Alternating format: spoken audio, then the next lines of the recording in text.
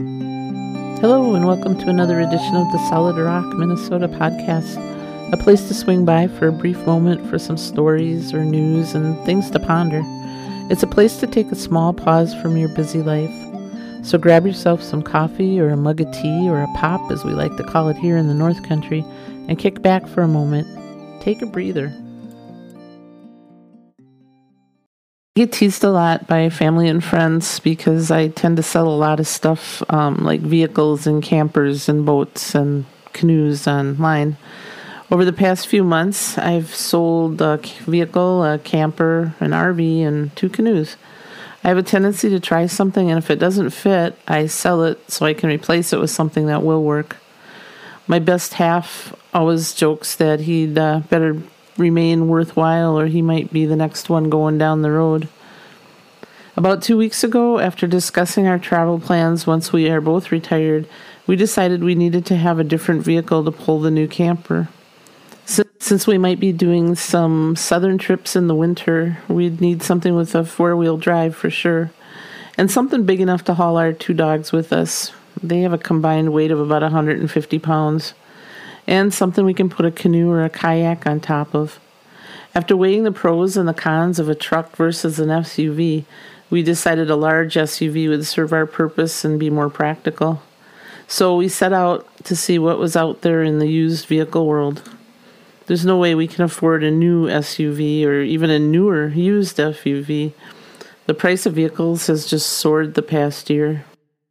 After finding several SUVs and messaging for more information and looking at a few, we decided to thin the search down to looking for a Ford Expedition. They seemed to be the best fit for what we were needing.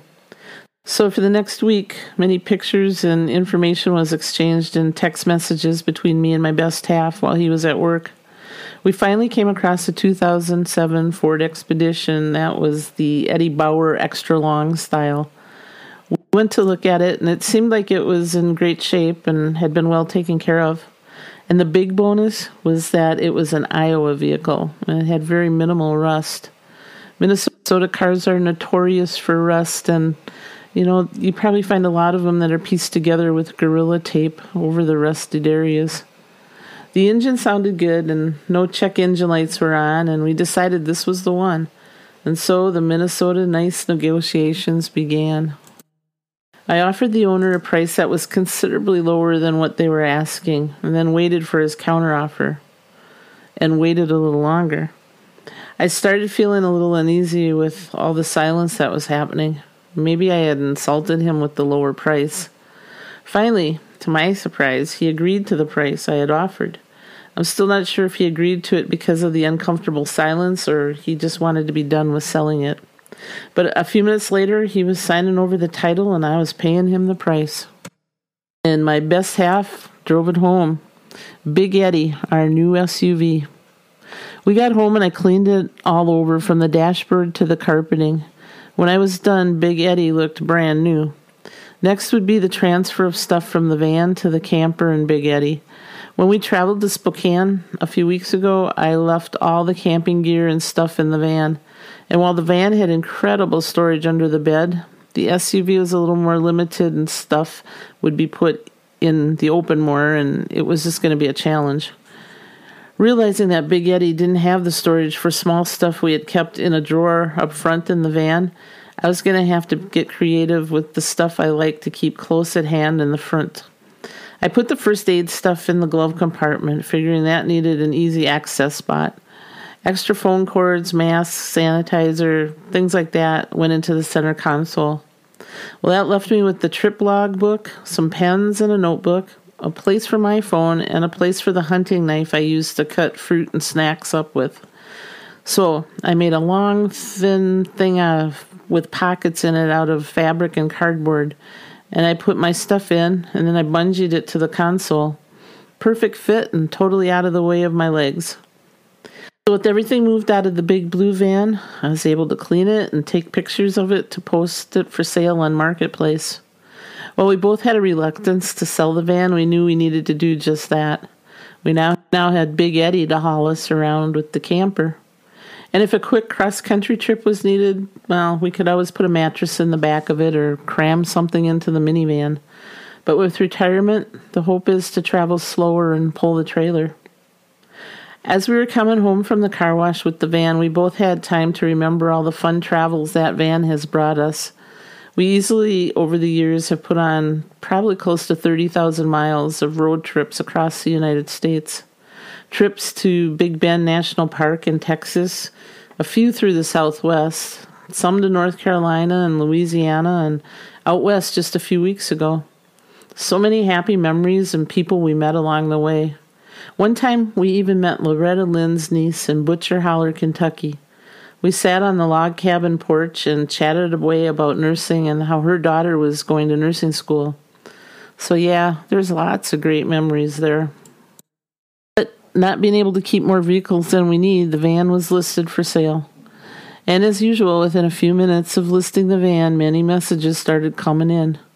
About 15 in the first 20 minutes, and all wanted to come look at it. So one by one I replied to all of them, telling them I would let them know if it sold before they could make it out to look at the van.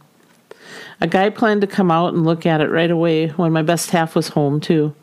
I won't sell any vehicles without him there. He knows the mechanics and the ins and outs of all our vehicles. He knows everything we have done to repair them, and he'll be honest if there's something wrong.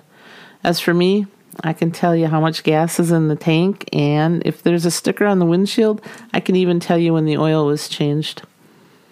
The guy came and did the usual kick the tires and then listed everything that was wrong with it. It had some rust. Did the CD player really work? And our favorite was when he said it rattled when he closed the side door. He proceeded to open the side door and slam it shut, but no noise. He did it again several times. And he had his friend slam the door while he crawled under the van. No rattling noted. I then said there probably were some rattles as it's a 1999 model. Heck, I sound like a bowl of Rice Krispies when I get out of bed in the morning.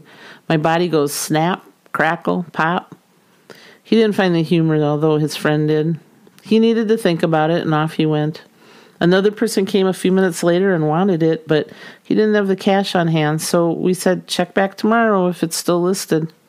He drove off, and we went in and ate supper and waited for the next person. The next person came with her friend and took it out for a test drive. By now it was getting late, and the sun was going down. We had waited and waited for her to return with the van, and finally, after dark, and a long test drive, she came up the driveway. She had taken a turn and had gotten lost on the back roads. She had a few questions, and then she decided she wanted it. And so the big blue van was headed down the driveway to its new home, hopefully ready for some new adventures and to make new memories with the new owner. I so hoped it was just what she was looking for and wanted. The past few months, we've sold many things that have served us well over the years. And while there have been choices and changes made that we both have agreed needed to happen, it's been kind of bittersweet. I have come to realize it's not so much the changes we've been making, but more the reason for the changes we've been making that have left me kind of reflective.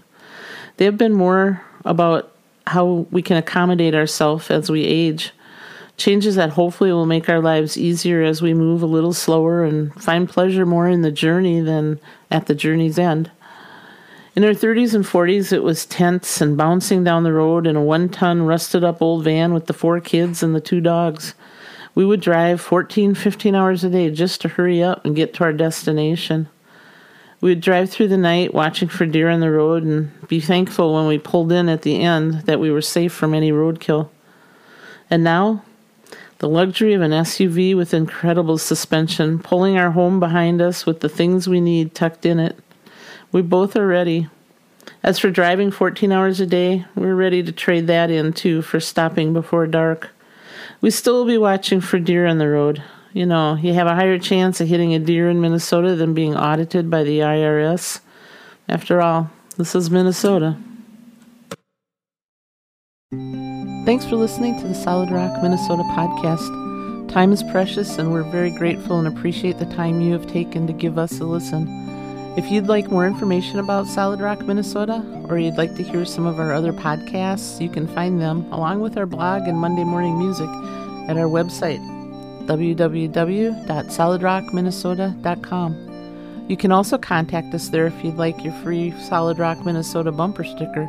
Just message us a place to send it and we'll pop it in the mail. Until next time, may you be filled with life, love, laughter, family, and friends, people who truly know you. Many blessings.